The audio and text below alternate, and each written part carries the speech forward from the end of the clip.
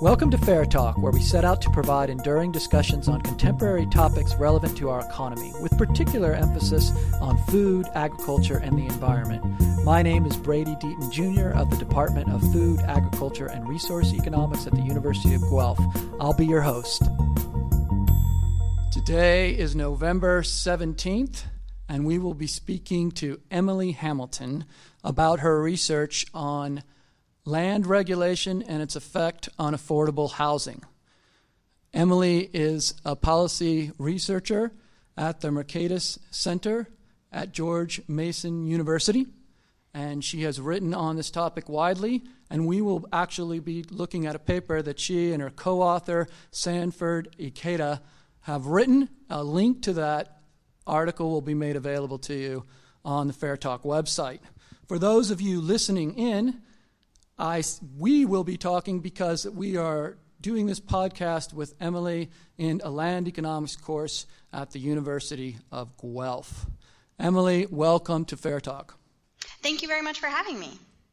Emily, I just want to begin. A lot of the listeners may not be familiar with the issues that we're going to talk about today, and part of our challenge is to kind of work through them. But if you got in an elevator with someone you didn't know, and you had, let's say, 3 floors, and they said, "What's your research about? What's this paper that you've written about?" What would you tell them in general? Sure. I'd say that a lot of well-intentioned regulations, such as minimum lot sizes and maximum density rules, as well as newer smart growth regulations like urban growth boundaries or green belts, all restrict the supply of housing over what we would see in a freer market. And the effects of this supply restriction of housing is felt most harshly by low-income people. And in our research, we look at the regressive effects of these regulations, how they hurt low-income people and how they reduce income mobility. All right. Now, sometimes I get on an elevator, and I might be with a planner, and they might say, and if I said something like that, my guess is the pushback would be, but land use planning is important. It stops conflicting land uses. It helps perhaps planning for urban infrastructure in those areas, and it raises values because it makes places a better place, makes places better to live in. What's your kind of general? Now you're going down the elevator and you've got 2 floors. Yeah, I would say that there are plenty of justifications for many of these types of regulations. People need places to park their cars, so planners require that landowners set aside areas for parking. Plenty of these regulations have benefits, but their costs are often not considered or not considered sufficiently. So in this environment, we tend to see over-regulation over what we'd see in an environment where planners consider the costs of these rules in addition to the benefits. All right, I should say we're going to be talking about affordable housing. Most of your examples take place in the paper that you've written. Most of the literature you're reviewing are examples that take place in the United States. In Canada, we might define affordable housing as spending about 30% of your, or 30% or less of your income on housing. Is there a similar definition apply in the United States, or is it? Yes, that's a widely considered rule of thumb in the United States. And when housing is required to be affordable for a certain income level, the 30% rule is what cities use to define affordable housing. And in terms of thinking about this differences among income groups, do you have a general sense of, say, what the poorest 20% pay in terms of housing versus, say, the richest 20%, or? So typically in the U.S., when city planners are looking at whether or not housing is affordable, they look at what's called the area median income. And so that's the median income defined typically at the zip code level. So it varies very widely across parts of the U.S. and across cities. So in some places, households earning over $100,000 per year would be eligible for affordable housing because their income level is low relative to others in their immediate neighborhood. I was looking at some of the data on this in Canada, just kind of prepping, and I found one, and I'll provide a link to this as well because it seems quite high, but the Global News was reporting that, and I think I'll get this about right, that the poorest 20% in Canada pay more than 50% of their income on housing, and of course there's a drastic difference for the reasons you mentioned in terms of the wealthiest 20% pay about 16% of their income on shelter. So the issue of affordable housing and the effects that we're about to talk about really do matter perhaps differently to different groups. And definitely. What we're going to do now is I'm going to turn the questions for the remainder of this podcast over to students, and we're just going to try to walk through initially just understanding some of the specifics. One of the things that I really enjoyed about the paper was all the specific examples of land regulation and zoning. And so I'm going to turn it over to the students who will ask a question. There'll be time for a follow-up, and we'll just proceed like that. Great. Hi, Emily. In your paper, you mentioned exclusionary zoning. Could you give us a bit of an example or a background on what this is and its effect on housing affordability for low-income households? Sure. Exclusionary zoning is a term that people use to describe zoning rules that are implemented with the intent of limiting who can live in a neighborhood. So, for example, rules that prevent any multifamily housing, like apartment buildings, being built within a neighborhood could be considered exclusionary zoning. If households can't afford to rent or purchase a whole house, then they'll be excluded from a neighborhood entirely. Other types of exclusionary zoning rules include minimum lot sizes, and this was probably the first type of exclusionary zoning rule that was labeled as such. And New Jersey townships have been some of the most studied areas for minimum lot sizes. And some townships there actually implemented minimum house sizes that were larger than the current average house size. So they're basically saying, in the future, only people who are on average wealthier than we are here are going to be able to move in, preventing low-income people from moving into the townships with those rules. Good morning, Emily. I was interested in your discussion of inclusionary zoning. Could you briefly explain and describe what inclusionary zoning is and your findings regarding its capacity to address affordable housing challenges? Yeah, inclusionary zoning is a policy that's in the U.S. has been tried in many different types of municipalities, and it varies how it's implemented. But in general, developers are either incentivized to provide housing that's at a below market rate by either subsidies or changes in regulations that allow them to build more housing if they include inclusionary zoning in their project. And what it does is it sets a price cap on the cost of housing, but only for some units within a development. So, for example, an apartment building of 100 apartments might be required to have 20% of those apartments affordable to people who are earning, say, 50% of the area median income. And inclusionary zoning sounds like a great idea because it's making housing more affordable to people who make less money than many of their neighbors. And it also can make neighborhoods more diverse than what they would be in a completely free market, which many people argue benefits everyone to have a diverse neighborhood. But the problem with inclusionary zoning is that it changes what type of housing is going to be built. So if 20% of the apartments in a new building have to be rented at a lower than market rate, the other 80% of those apartments are going to tend to be very expensive luxury apartments so that the developer can subsidize the below market apartments with those high rents on the other apartments. And another problem with inclusionary zoning is it typically provides very few units of affordable housing. So inclusionary zoning alone is certainly not enough to address the affordability problem in many expensive cities. Hi, Emily. You touched already a little bit on minimum lot size zoning. Is there any way you can just explain exactly what minimum lot size zoning is and how it affects housing prices and specifically housing affordability? Great question. So a minimum lot size rule might say that, for example, every house in a neighborhood has to be built on at least a quarter acre of land. So that's setting a floor on how much how much land must be dedicated to each house.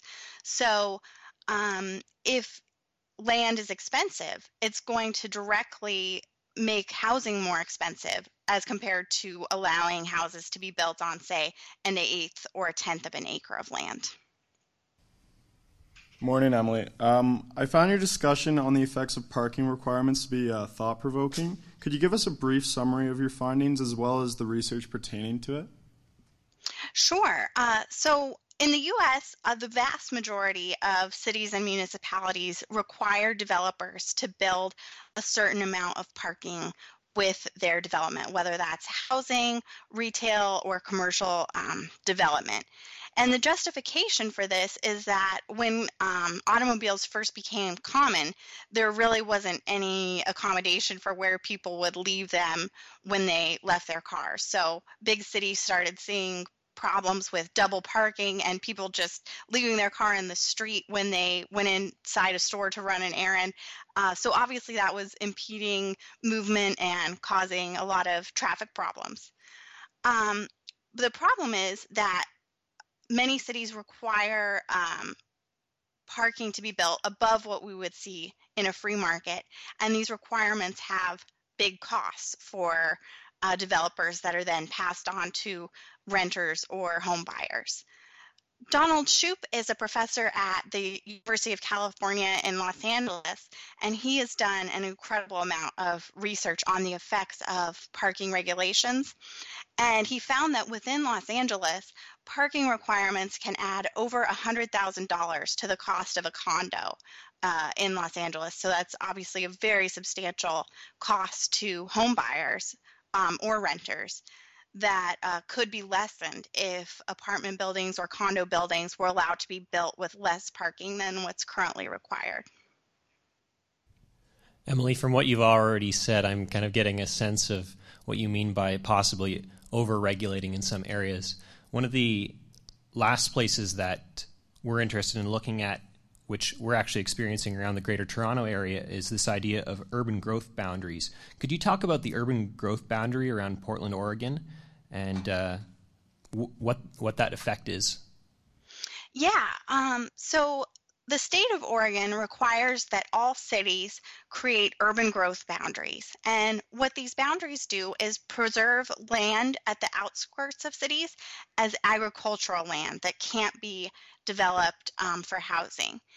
And several studies have been done on the Portland area because that's the most famous and most binding urban growth boundary in the United States. And they found that land outside the boundary sells for less than land inside the boundary. So that finding means that the boundary is making land inside the boundary that can be developed for housing more expensive than it otherwise would be, in turn driving up the cost of housing. And I believe that Toronto's Greenbelt works pretty similarly to the Oregon urban growth boundary requirements. Hello. In your paper, you cite a study in which the authors claim that a reduction in zoning regulations in 3 cities, New York, San Jose, and San Francisco, could increase GDP in the United States by 9.5%. Could you explain the relationship between zoning regulations, labor movement, and economic growth? Sure. So the study that you mentioned is by economists Shea and Moretti, and it's been widely cited and a very influential study within urban economics. And as you said, what they do is they look at what would happen if the 3 most productive cities in the U.S., so San Jose, San Francisco, and New York City, reduce the burden of their land use regulations down to the level of the median city in the United States. So they're not looking at what would happen if these cities got rid of zoning entirely, but just reduced the effect of their current zoning rules and allowed more housing to be built. And they find that if that happened in their alternative universe, that many more people would be moving into these most productive cities to pursue jobs where they can be more productive and earn higher incomes. And in turn, this would result in a, as you said, 9.5% increase in U.S. GDP. And that's huge. That comes out to, I believe, about $1.5 trillion each year. And it's important to note that not all of the benefits of that higher GDP would be going to the people who live in those productive cities, but it would be shared with all Americans and with people in other countries also, because as people in those most productive cities are able to produce better products, new software, and other types of new innovations, everyone would benefit from those innovations, not just the people who are able to get those higher income jobs in those cities. So I'm Bridget, and I was really interested in your point on historical designations. In your paper, you mentioned that historical designations are correlated with higher housing prices, but also that it's difficult to determine if the designation causes the higher prices or if the houses in wealthier neighborhoods are just more likely to be designated as historical. And given this uncertainty, I was wondering if you would say that these regulations are a significant factor in restricting affordable housing? Great question. So what you mentioned is what's called an endogeneity problem. So economists have a hard time figuring out whether or not historical preservation causes higher housing prices or whether higher housing prices drop people who are likely to fight for historical designations for their properties. In many cases, in, say, small cities in the U.S., historical preservation probably has a very minimal effect on housing prices. But in some of the most expensive places, it probably has a large effect. So within Manhattan, I believe over a quarter of properties are designated as historically preserved properties, what's called landmarked in New York City. So that's taking basically a quarter of the land off of the island and saying this is the amount of building supply that's going to be available forever. It's never going to be able to increase with demand. So in that case, it's pretty clear that historical preservation does have an effect on house prices. And some studies in New York City specifically have been able to find that result empirically. But in many other places where just a few buildings are preserved, and perhaps those are the buildings that genuinely have the greatest historical significance, it's probably having a very minor effect. Hi, Emily. I actually have a very similar question with, I guess, just more of a broader scope. I was wondering about, you mentioned that there's problems inferring causality between the relationship between high levels of regulation and high house prices. So I'm more interested just in general, without pertinence to the historical preservation sites. How do you deal with this problem that it might be high housing prices and the residents of those houses that may cause high levels of regulation rather than the other way around, like you argue? Yeah, so there have been a couple of very clever research designs that have looked to address that question. One example is the economist Edward Glaser looked at land sales in the Boston area, and he found that he adjusted for land qualities to try to compare apples to apples among land that is already approved to have housing on it versus land in the same neighborhood that's the same size that doesn't have any approvals in place. And he found very substantial price differences, indicating that having those approvals in place causes land to be more valuable than land that doesn't have those approvals in place. So he's attempting to create a natural experiment there, and that's one of the convincing studies on causality. Hello. In your opening pitch, you mentioned that the benefits of zoning to the local community are often considered without the costs to people either in that community or outside of it.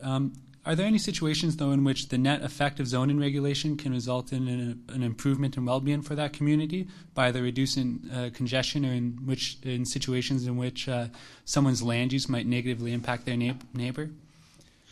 That's certainly an argument that's made in favor of zoning. And Houston is a famous example in the United States of a city that doesn't have any Euclidean style zoning, which is rules that say only housing can be built in this neighborhood and only industrial uses can be built in a separate area of the city.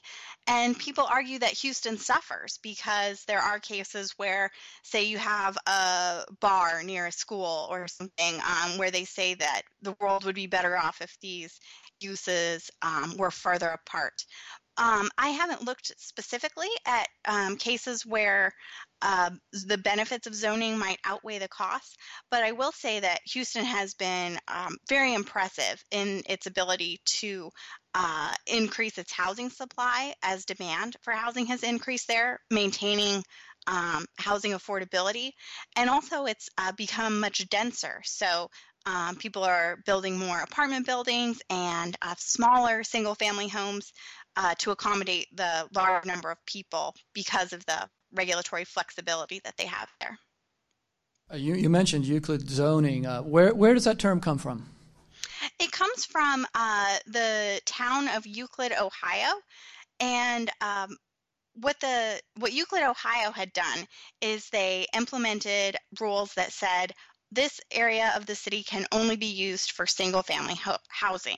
And a developer who owned land that was designated as single-family housing had been planning to build, I believe, an apartment building on that spot.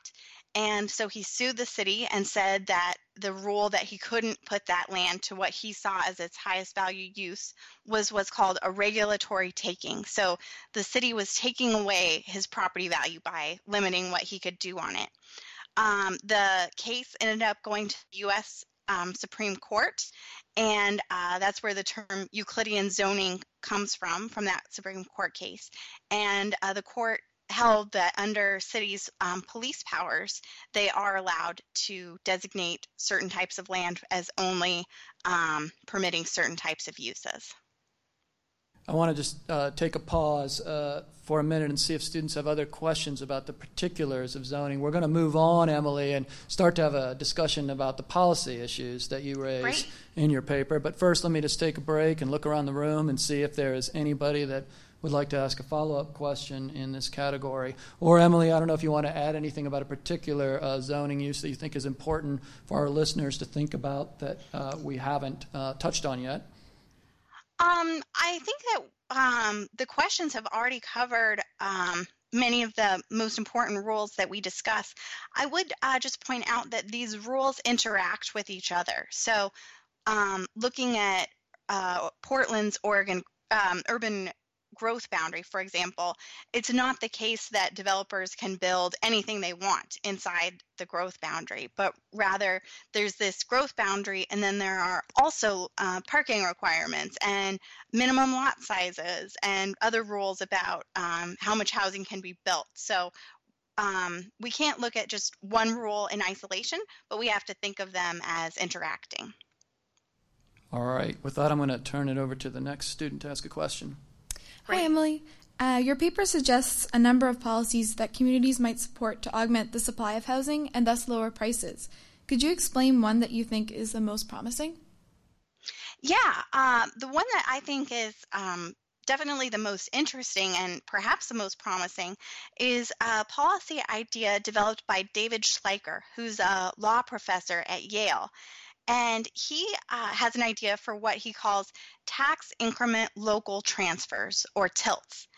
And his idea is that when a large development is built, it is going to increase the city's property tax base. So if you go from a block of single-family homes to a block that's covered in huge apartment buildings, the total amount of property value that cities are able to tax is going to increase substantially. And the difference between that new value and the old value when it was just single-family homes is called a tax increment. And Schleicher suggests that because the new denser development is going to impose costs on people who live near it, because the new apartment residents will be causing much more traffic. Perhaps the single-family homeowners nearby just don't like looking at big apartment buildings. That part of this increment could be shared with the property owners who live near the new development. So in a sense, this would be like buying off the single-family homeowners' opposition to new development, and it would also be compensating them for allowing denser development in their neighborhood. Is any location actually trying that right now? Has that been tried? Yeah. No, I don't believe it's been tried at all. So at this point, it's just a purely theoretical idea. Some cities do require developers to provide community benefits that act in some ways similarly. So, for example, if a developer is approved to build a new apartment building, they might also have to put money toward a new park or a swimming pool in the neighborhood. But there's an important difference between TILTs and these community benefits, because while both buy off opposition to the new development, the community benefit acts as a tax on the development. So it will result in fewer housing units being built because the developer has to pay for that extra benefit, whereas the TILT would be coming from the city tax revenue. So it wouldn't tax development, but it would benefit people who are opposed to new development. All right, it'll be interesting to see that play out. All of these students can research the effects of that. Yeah. Here's the next student. Yeah, so as we continue to consider alternatives, to bring it back to this idea of the urban growth boundary around Portland, Oregon, and then as you brought up the green belt around Toronto, what are some alternatives to urban growth boundary zoning policies still to protect prime agricultural farmland? Yeah.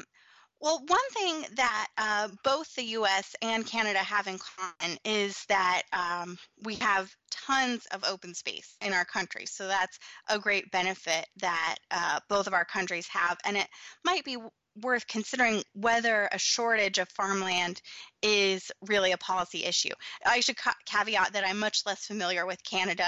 I don't know how far north within Canada is considered farmland, but within the U.S. at least, we really have plenty of farmland. So preserving farmland around urban areas is not necessarily a policy goal that we need to be concerned about in the U.S.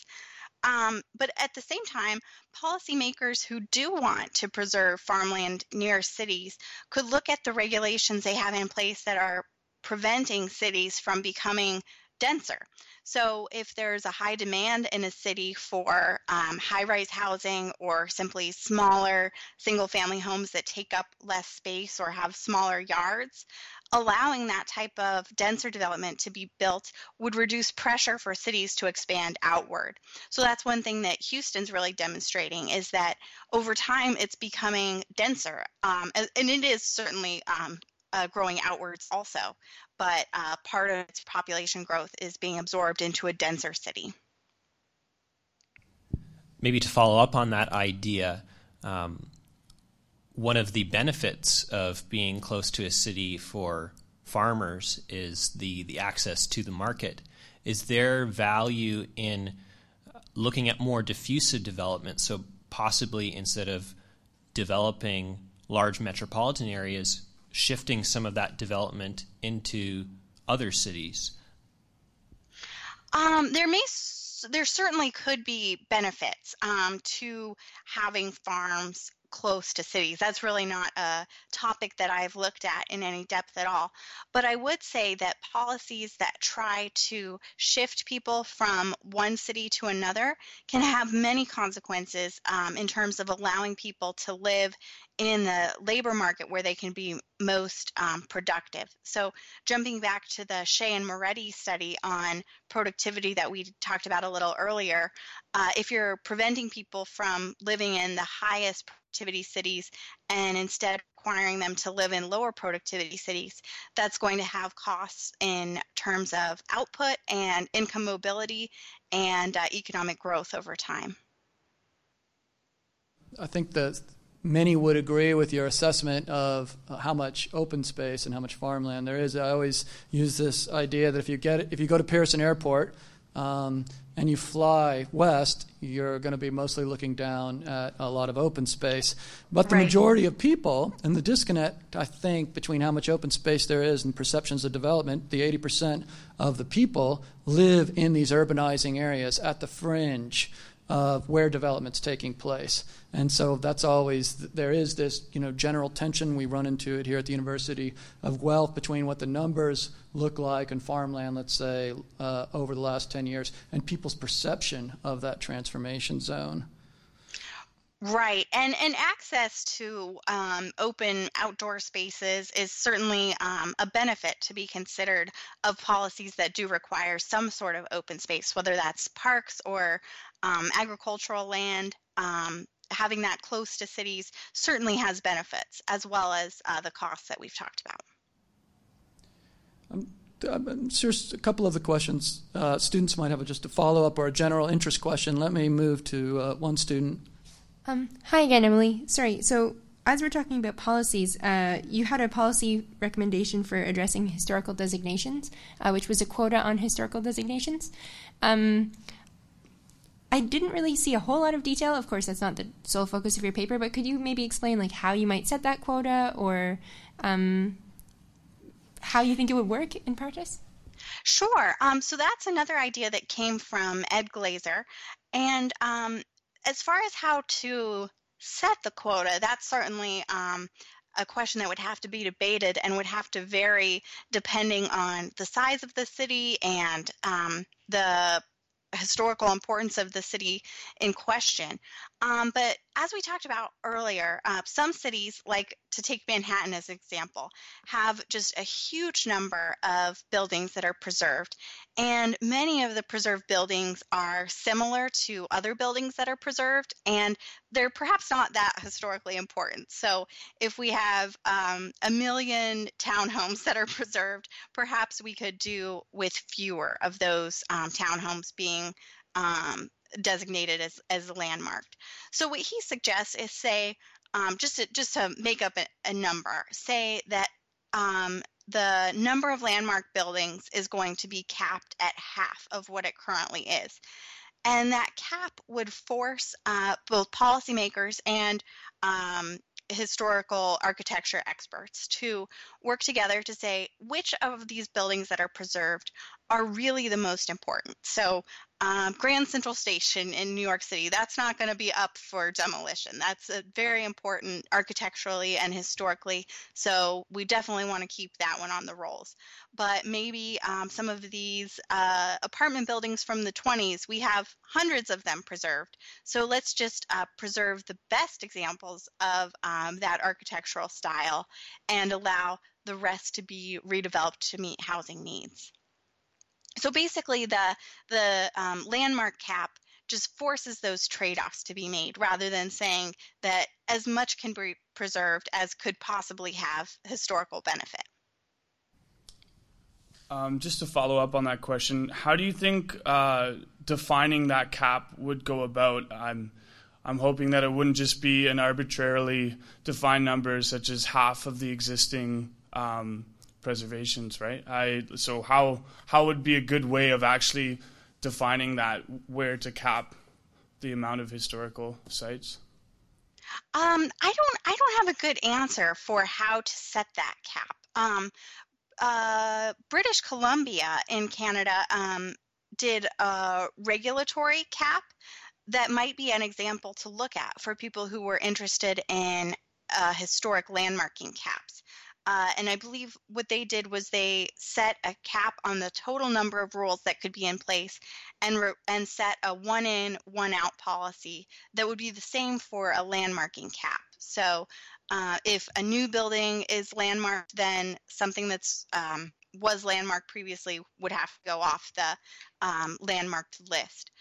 But determining the exact number of buildings that could be landmarked, it's something that I think would just have to be determined politically and through political debate.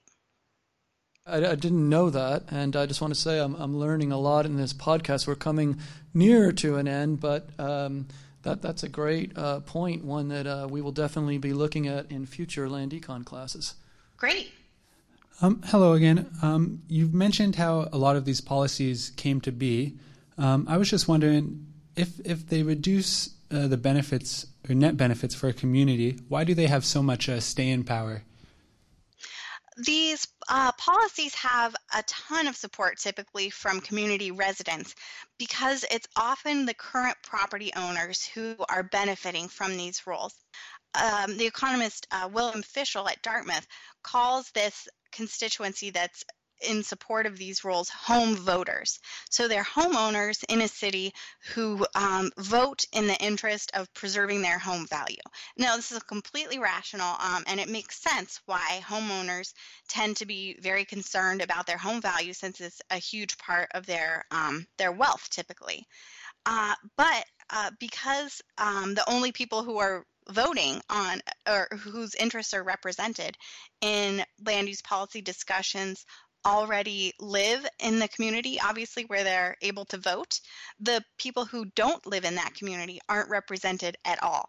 So, for example, San Francisco land use policy reflects the interests of current people who live there, but it takes into account none of the interests of all the college graduates all around the world who would want to move to San Francisco to pursue jobs in the tech industry if they were able to afford housing there. All right, I think we have time for about 2 more questions. So, hi, I imagine there is a great deal of uncertainty associated with the implementation and commitment to zoning in any community. Do you have any thoughts on the extent to which uncertainty surrounding zoning practices may influence housing supply and the associated prices? That's a great question. It's not something that I have looked into, but there certainly is uncertainty when these rules are implemented in that people may not foresee their long-run effects. So, for example, parking requirements are often set based on standards that come out of an organization called the Texas Transportation Institute here in the U.S., and they just come up with general suggestions for this is how many parking spots a house needs, this is how many parking spots each apartment needs within a development, or this is how many parking spots a fast food restaurant needs. And cities then implement these rules and may end up with tons of excess parking. So in plenty of areas in the U.S., if you drive by a strip mall, you'll just see a sea of parking that is never fully occupied. So when the rules were implemented, planners probably thought, we're just doing what's right and creating enough parking. But it's not until time passes that they're able to see the unintended consequences of their rules. So I would suggest that uncertainty should give planners reason to regulate perhaps less than they think they need to at first to see how that level of regulation plays out. And our last questioner. Hi, Emily. I'd be interested to know how you became interested in this relationship between zoning and housing prices and what inspired you to become a policy researcher in this area.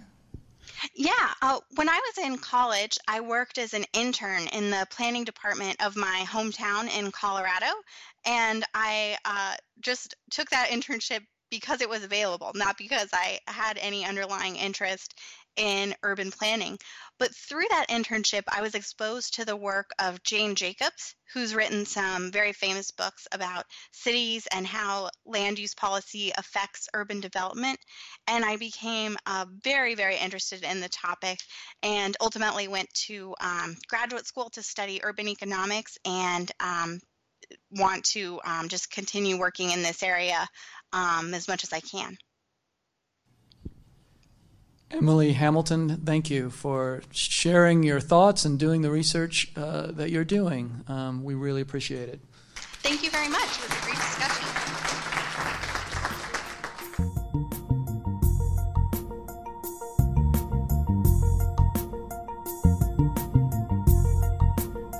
Thanks for joining us at Fair Talk. We hope you will continue to check our website for updates and the latest podcasts.